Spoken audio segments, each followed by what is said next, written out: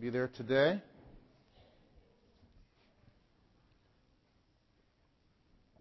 Continuing our series in 1 Peter 3, making our way, finishing up chapter 3. 2 more chapters in this wonderful book. Trust that you are being built up in the Lord and experiencing Him as we go through this wonderful book. I'm so grateful to God for His Word and for this book and the things in particular He would bring to us through this book. It's very rich and full of life-changing truth. We're going to read verses 18 to 22 today.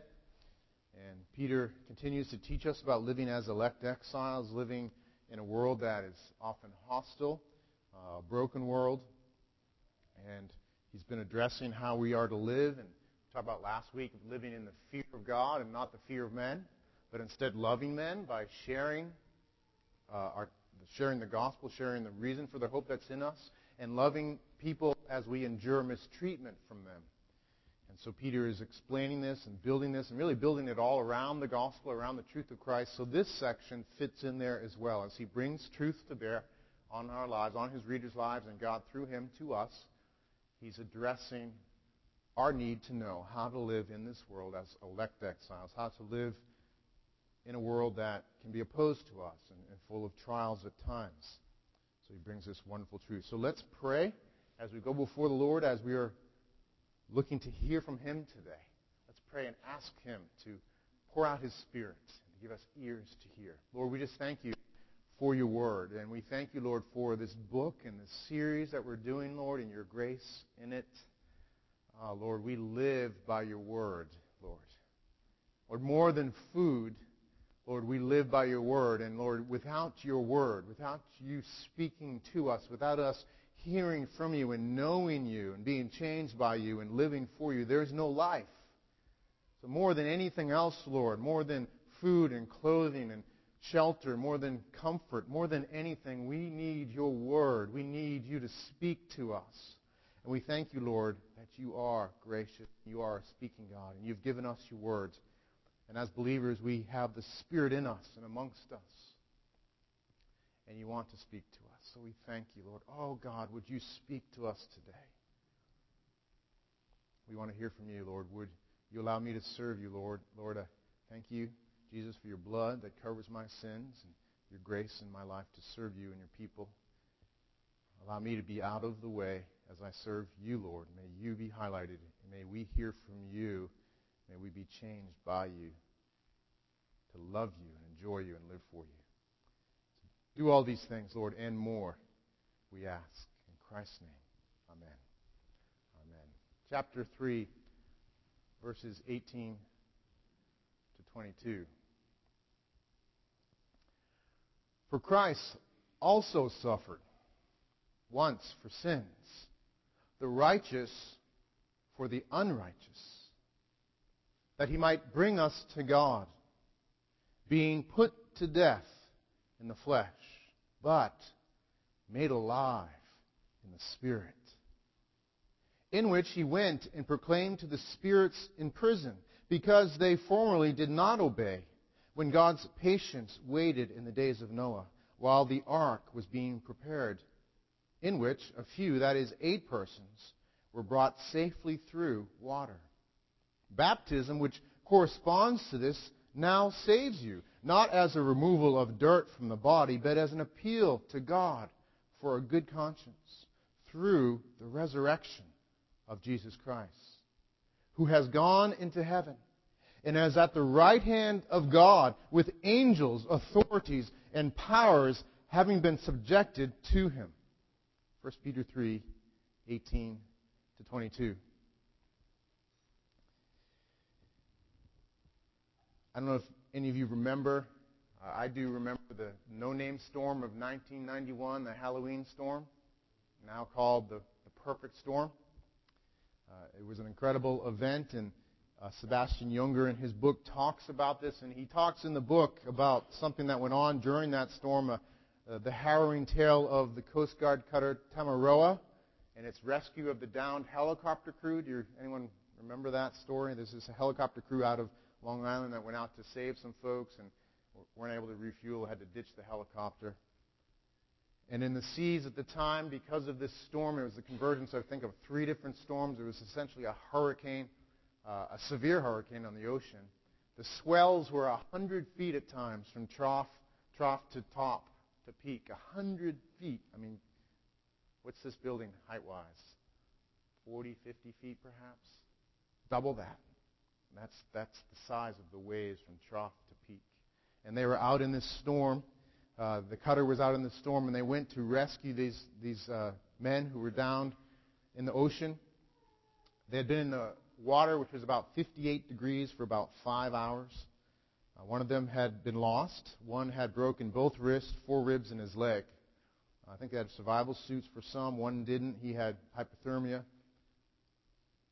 And the Coast Guard cutter came along to them in the storm and was able to maneuver alongside somehow amidst these incredible waves to come in sideways to the crew as they were surging up and down on the waves. At times, the men that the cutter was trying to rescue were 30 feet above the boat on the nearest wave while they sought to somehow come alongside. And they threw out cargo nets over the side, and they had some of the crew of the cutter hold these cargo nets. The captain was endangering his crew because of the waves. They would, at any time, could have just washed the men on board right off. And they were somehow able to get the men onto these cargo nets and pull them up to safety. It was an amazing rescue that went on in that incredible storm. And I'm sure for those crewmen, when they finally got on dry land, they were very glad to have made it through such a storm. Well, today's message is entitled Safely Through. And it's off of verse 20 in this section, where it talks about Noah and his family being brought safely through really the most incredible storm on the ocean, most incredible ocean event ever, the flood. And Peter draws in this story of Noah here because he's addressing people who live at a time that we do, where often we feel like that downed helicopter crew in life. The storms of life are surging up and down. Things are happening at times. They can feel out of control. We can feel so rejected by the world and alien in the world at times. It just is overwhelming. And so he brings this truth to such folks like us who can be like this helicopter crew amidst the storm of trials, of our own sin, the evil of this world, active opposition of the devil and his minions. That's addressed in this section. The mistreatment and persecution at the hands of others, the suffering and brokenness of the world. God comes to us in this place. God comes to those who Peter knew and offers us a rescue from these forces, from these trials, far greater and more effective than what Noah experienced, and far greater and more effective certainly than what those helicopter crew experienced on the ocean. He offers us a rescue in Christ himself to deliver us safely through the storm. So we want to look at this passage and learn about this today. So we're going to talk about coming safely through in Christ, coming safely through like Noah, coming safely through in baptism, and coming safely through to everlasting victory. I think that's on your notes if you want to follow along. So first, Peter talks about coming safely through as in Christ, or in Christ, or because of Christ. He starts out, for Christ also suffered once for sins, the righteous for the unrighteous.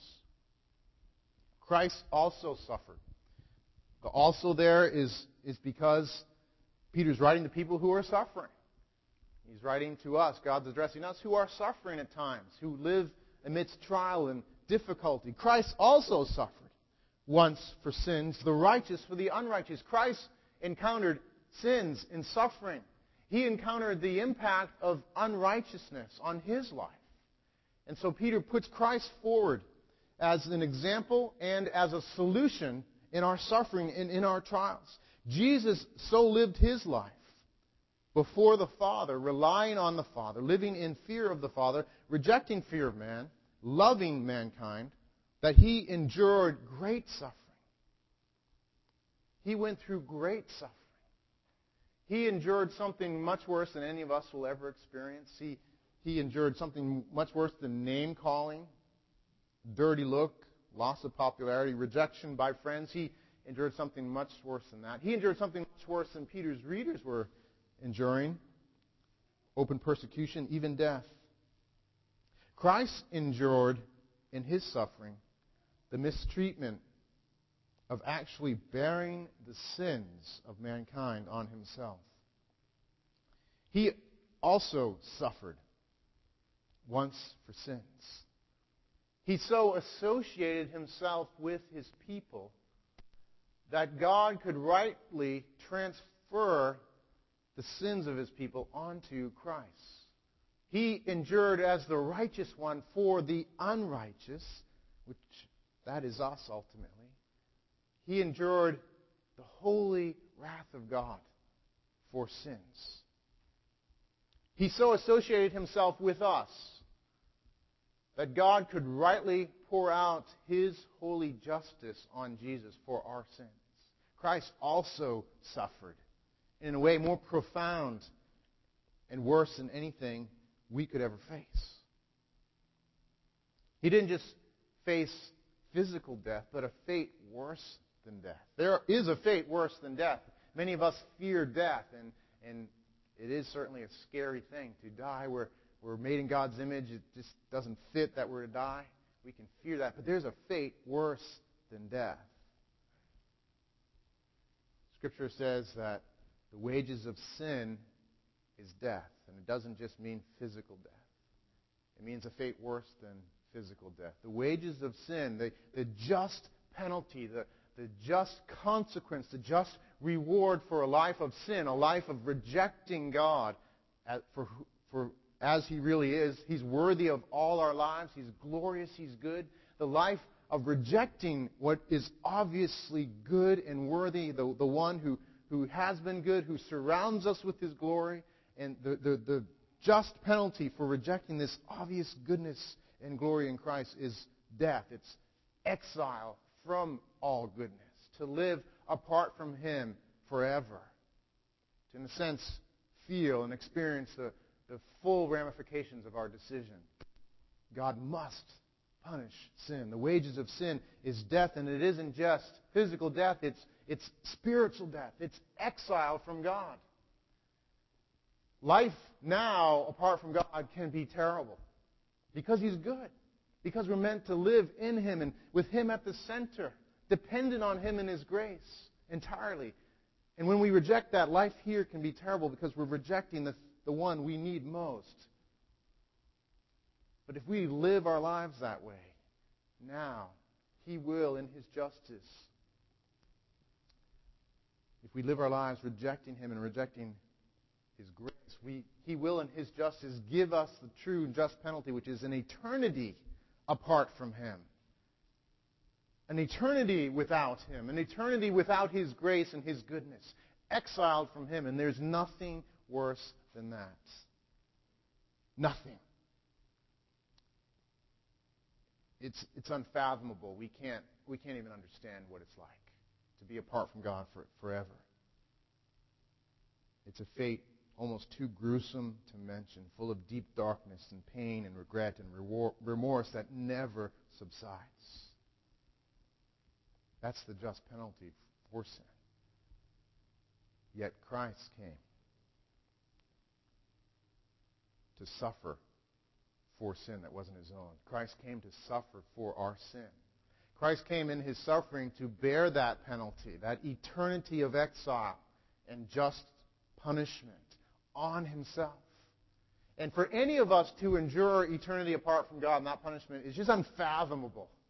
And yet Christ took on Himself the punishment of thousands upon thousands. And God poured out His just holy wrath on Christ, and Christ drank that cup of God's wrath to the very bottom. And He endured on that cross something we'll never understand. I believe the angels are puzzled. They wonder about it. It's beyond our understanding. He endured the punishment of sin on Himself. He suffered for sin. The one who raised the dead and healed the sick found himself consumed by the wrath of God. He suffered for sins, the righteous for the unrighteous, and perished on that cross. And he did it all with his eyes on his Father and his eyes on his beloved sheep, his eyes on you in his love. That is the measure of his love. You are his if you've recognized what he's done and run from your sin and said, Jesus, I want you. I want to turn from my sin. I want to love you. Thank you for forgiving me. If you are his, he has loved you with that measure of love. And you'll never know the fullness of it. And we are called today and every day as believers to pursue the knowledge of that love, to grasp the immensity of that love. He did this. He suffered to bring us to God, the text says. He did this. He went through this horrible suffering. He also suffered something greater than we ever will. Once for sins, the righteous, he being the righteous, for the unrighteous, us, that he might bring us to God. He provided for us the ultimate rescue. He endured all this, and he made it safely through, for it says he was put to death in the flesh, but made alive in the Spirit. He was made alive. He was victorious at the end of it. He came safely through all this, that in him we might come safely through the worst storm we could ever imagine. He provides the rescue for us. And we're like that downed helicopter crew in the ocean of difficulty and sin in the world. And actually there's an aspect of that we experience as believers, but before you were a believer, you were in that ocean. And you were like that helicopter crew, except for one difference. Scripture teaches us that apart from Christ, we are dead in our trespasses and sins. And without the Lord, we are dead in our trespasses and sins. So there's one difference between us and the helicopter crew. We were dead in the water. And Christ performed this rescue. He jumped into the water and breathed life into us, brought us to life, to even recognize that we were in peril and respond to him. And then he rescued us and brought us up on the ship of salvation and rescued us from our sin. He has rescued us. He has gone safely through, that in him we might come safely through. Because he did it perfectly, he is able to rescue us completely.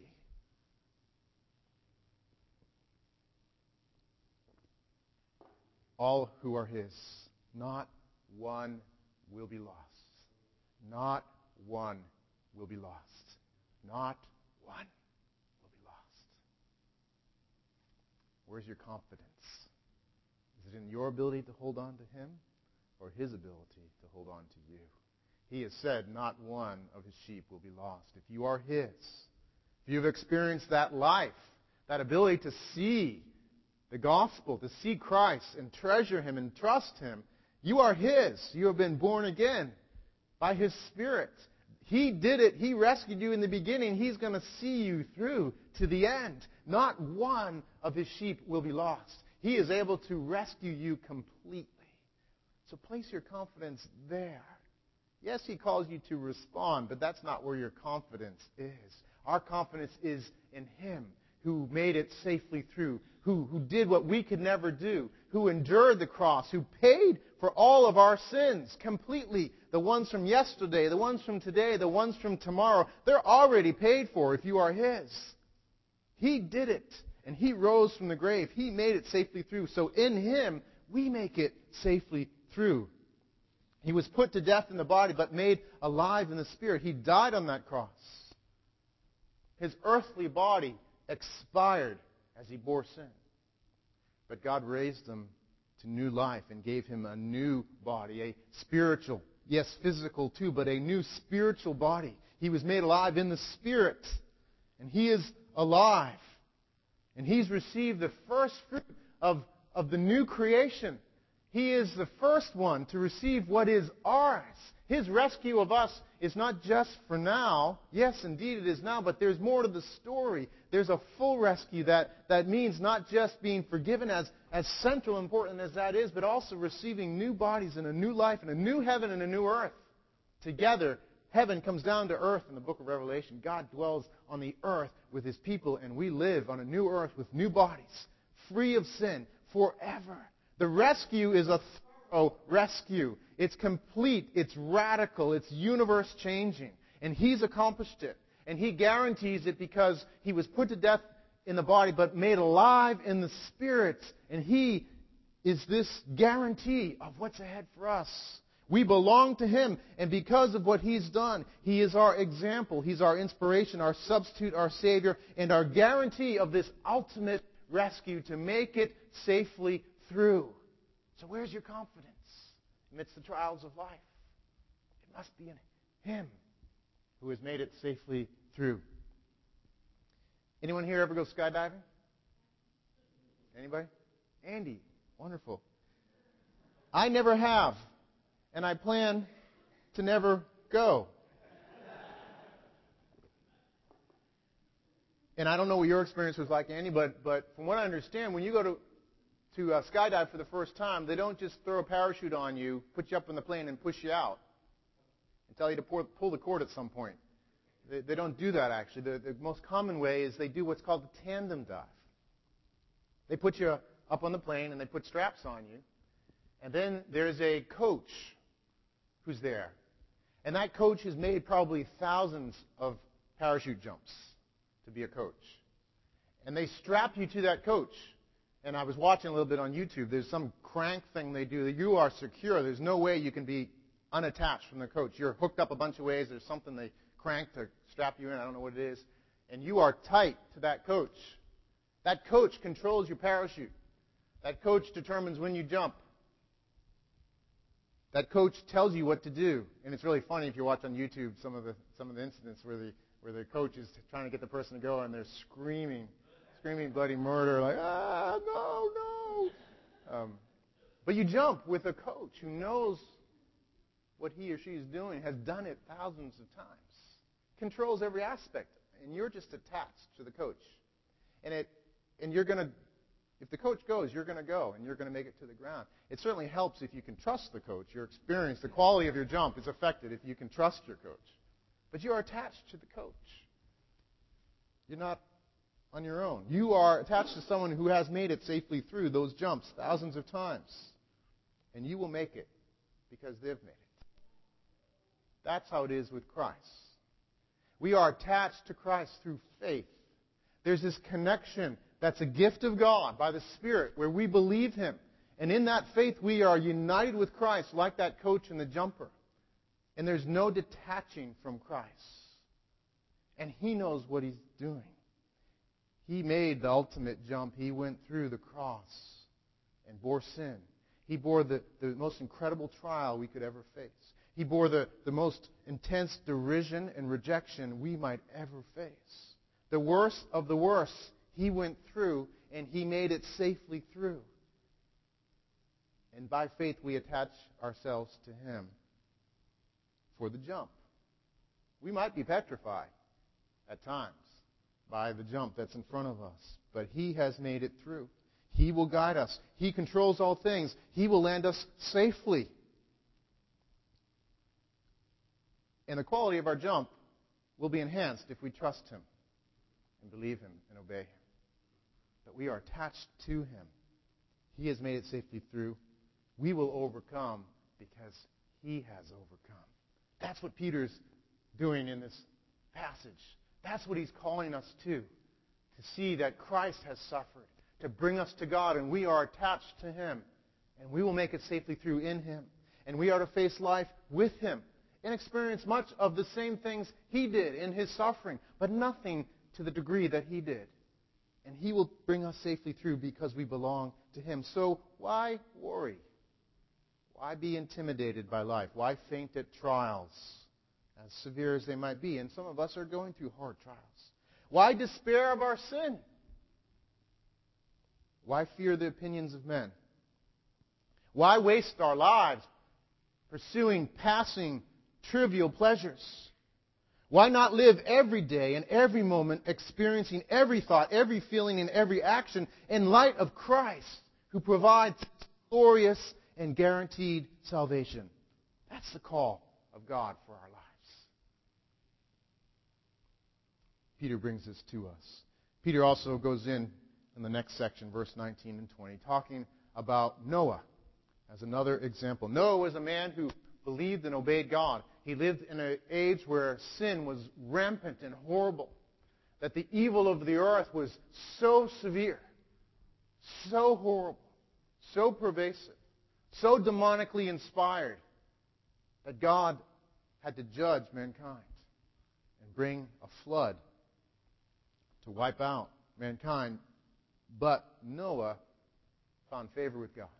Noah was a man who believed God and obeyed. And so Noah was rescued. God gave Noah an assignment to build an ark. He had to build an ark to prepare for this flood so that he and his family would be rescued in that ark. And so he built this ark amidst an evil generation. It says that he was a proclaimer of righteousness. I think in building the ark itself, he was proclaiming the coming flood and the call to repent implicit in the ark. I think also he probably was talking with his neighbors, because I'm sure when you're building a big, huge, 2 football field sized boat in your backyard, people are going to have some questions about it. And he lived in a generation that was thoroughly, pervasively evil. So it wasn't just like, oh, no, what you building there, buddy? That's interesting. It was like, well, you stupid idiot. You are the biggest loser there's ever been on the earth. That's probably the sort of interaction he got. Probably had vandals spray painting, stuff on the ark. We don't know what went on, but it probably was very difficult. Noah lived. Did they have spray paint back then? I don't know. We'll find out later. But Noah lived in that age, proclaiming righteousness in an evil world. He built the ark. And so Peter brings this comparison to his readers because they live in an evil age. And they are like Noah. I think we have an overhead, John, for this. There's a little table where we compare. There's a number of comparisons between First Peter and Noah's situation. Noah and his family were a minority surrounded by hostile unbelievers. So were Peter's readers.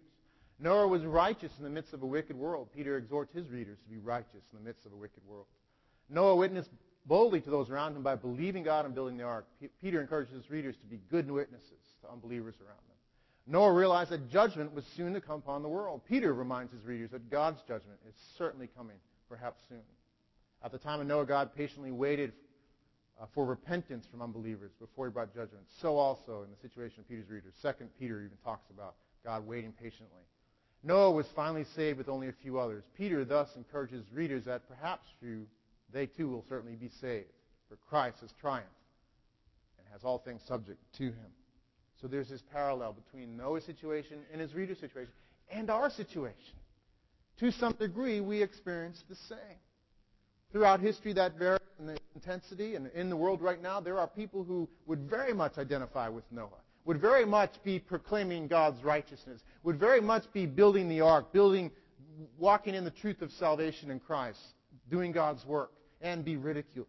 And so Peter draws these parallels. It also appears that in Asia Minor there was a special fondness for Noah. It was evident in the culture. One of their towns, Apamea Kabotas, modern-day Dinar, was perhaps named after the ark. It was in their belief system. They had coins actually minted that showed Noah with the emperor and things like that. So there was this interest in Noah, this fondness for Noah. That's part of why Peter brings this up. Noah has all these parallels. He says some things in here that can be hard to understand, perhaps, because of our situation, in comparing Noah to us and Noah in the ark to Christ and baptism. And I'm going to do my best to help explain these things. Verse 19 is one of those verses that can be hard to understand. It says, Christ was put to death in the flesh, but made alive in the spirit, says. And then it says, in which he went and proclaimed to the spirits in prison. Verse 20, because they formerly did not obey when Noah's patience waited in the days of Noah. And you might be thinking, what is that about? In the Spirit, he went and proclaimed to the spirits in prison who disobeyed in the days of Noah. And the church has debated what that means. I'm going to present to you my best understanding of it. I don't think the particulars of this influence Peter's main point. The main point is that Christ has made it safely through. Noah made it safely through. In baptism, we make it safely through in the truth of the gospel because Christ has made it safely through. That's the main point. But it helps to try to understand what he's talking about. I think it helps us understand what he means about this going to these spirits in prison. When did he go? When was this before? When through Noah? Was it vicariously through Noah? Or was there something where he died, descended to hell, and preached to everybody in hell, and they had a second chance or something? Is that what's going on? Those are some of the ideas out there. What went on? Well, I think it helps us to understand, if we understand that the context right around there, is about Jesus being put to death in the flesh and made alive in the spirit. So what's the context? It's the gospel. It's his death and resurrection. So the context is being made alive in the spirit in which he went. It was in his resurrected state. In his resurrected state, he went to these people in prison and preached to them. Also, if we read that the spirits in prison were those that disobeyed when? 100 years earlier? No, during the days of Noah. There's a specific target group that this is speaking about. It's not saying everybody who's been in prison for all time. It's the spirits that disobeyed in the days of Noah. Also, if we recognize that most of the time when the New Testament speaks of spirits, plural, without qualifying adjectives and so forth, it means evil spirits, not human souls. The word for human souls is different, usually. So it's speaking most likely here of evil spirits that Jesus went to. And if we look at the end of our section, we see that Jesus is exalted over who? Angels, authorities, and powers, right? It says in the end of this section, verse 22, he's exalted over angels, authorities, and powers. And when it uses that in Scripture, it's speaking of evil spirits. So Jesus, in his resurrected state, went and proclaimed his supremacy over evil spirits. The same evil spirits that in the days of Noah had influenced the world the way they did. Part of what went on in the days of Noah, part of the reason it was so evil was because there were evil spirits active in that day. And they inspired the evil that was there. I think the link, too, is for Peter's readers to understand there's evil spirits in your day that are active and behind this persecution, behind these things that are going on. And for us to understand, we don't battle against flesh and blood, but against the rulers, the principalities, and powers of this dark world. Behind the opposition that we face are evil spirits. That's the reality. Now, there's God over that, but we must not forget the reality of spiritual warfare that we experience. That's what Peter's talking about, I believe, and that's the connection. He connects the story of Noah to the gospel in this and reminding us that Christ is the one that brings the ultimate victory. Christ is victorious over all evil spirits, including those in the days of Noah. And then he goes on to make more connections with Noah. Noah lived in this time, and Noah was an exile. He belonged to God. He was an elect exile. He lived in the time like we face, perhaps more severe but similar. And God delivered him. God delivered him via the ark, borne on the waters, to safety. And we are called to be like Noah. We're called to live in this world trusting in Christ, knowing that there are those who will oppose us, but knowing we are delivered safely through in Christ. We will be rescued, and we are to live as witnesses in this world. So safely through in Christ, safely through like Noah, safely through in baptism. The next section, verse 21, says, baptism which corresponds to this now saves you, not as a removal of dirt from the body, but as an appeal to God for a good conscience through the resurrection of Jesus Christ. Another difficult verse. Baptism now saves you. You might be scratching your head about that one. Peter has things to teach us here. He connects baptism to the story of Noah. Just as Noah trusted God and was brought safely through the waters, in the sacrament of baptism, we express our repentance and faith in God, and we come safely through and are brought to safety, ultimately through the resurrection of Christ. Baptism saves us not as a ceremony in and of itself, not as an external act of removing dirt from the body, but for what it represents, an appeal to God for good conscience, repentance of sin. And we are borne up by the resurrection of Jesus Christ. Baptism is an expression, a sacrament of the reality of our connection to Christ.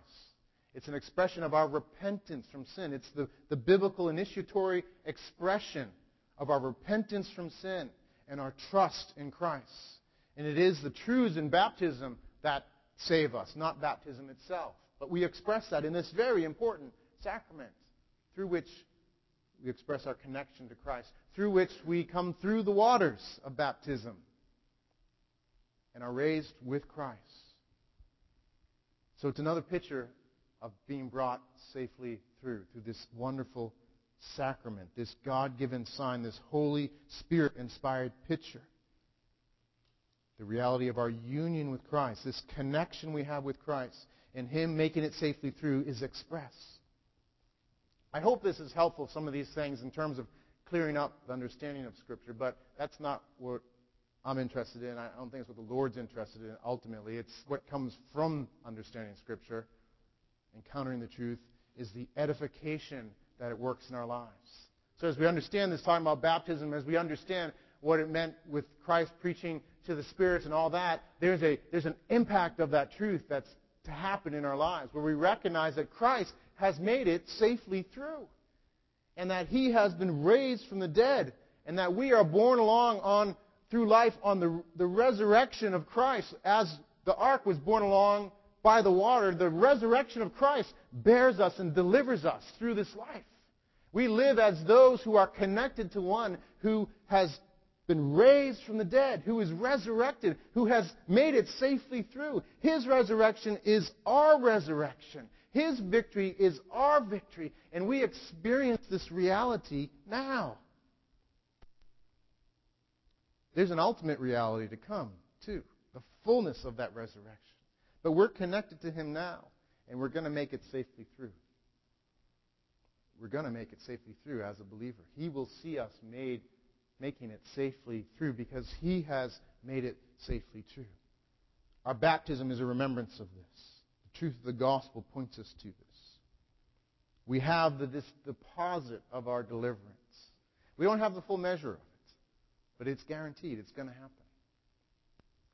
It's kind of like if you had a rich grandparent who gave you $1 billion. You would be very happy.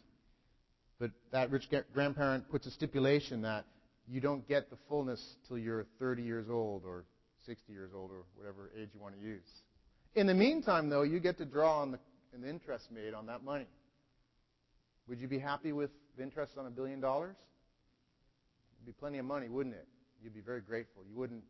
You'd be able to endure and wait till you were 30, I think, to get the fullness of it. That's what our lives are like. It's more than $1 billion, though. It's better than $1 billion. And it has been put on deposit in Christ for us. And we experience the interest payments right now. If you are a believer, the Spirit is in you. There's a taste of the resurrected life. That new affection for God, that ability to believe God, that ability to treasure God, that ability to start to see life in the world and things in light of Christ and the gospel, that transforming work, that ability to love one another genuinely, people that before you would have had nothing to do with. That's the interest. That's the Spirit in you. That's the resurrected life in you. And we draw on that now, and then we will soon be with Him and have the fullness of the deposit. We are safely through in Christ. If the band could come up as we close. We are safely through in Christ. We're safely through like Noah. We're safely through in baptism. And the finishing part, verse 22, we are safely through to victory. Jesus has gone into heaven and is at the right hand of God, with angels, authorities, and powers having been subjected to Him. We are brought safely through in Christ, and He has finished it. He has finished the work, and He reigns now. And the spirits, the evil spirits that that perhaps could harm us, the difficulties of this life, those who would oppose us, are under His reign, and He is controlling all things for His purposes. He has made it safely through to victory, and His victory is our victory. He rules over all the fallen angels, all the spiritual powers, every authority. He's given all authority in heaven and earth. All things are under His feet. So we can live differently.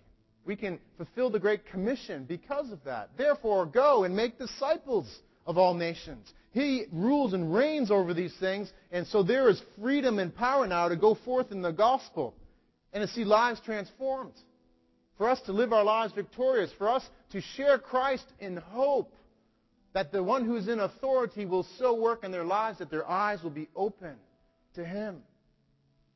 That authority, that victory has wide-ranging implications. It touches every aspect of life. It touches every aspect of understanding of self, every aspect of relationship with the church and with believers, every aspect of job, vocation, every aspect of relationship with the world, every aspect of culture, every aspect of how we relate to others. The truth of His victory touches all these things, and it's meant to do so in our lives more and more. He has made it safely through, and we are brought safely through in Him. Let's pray.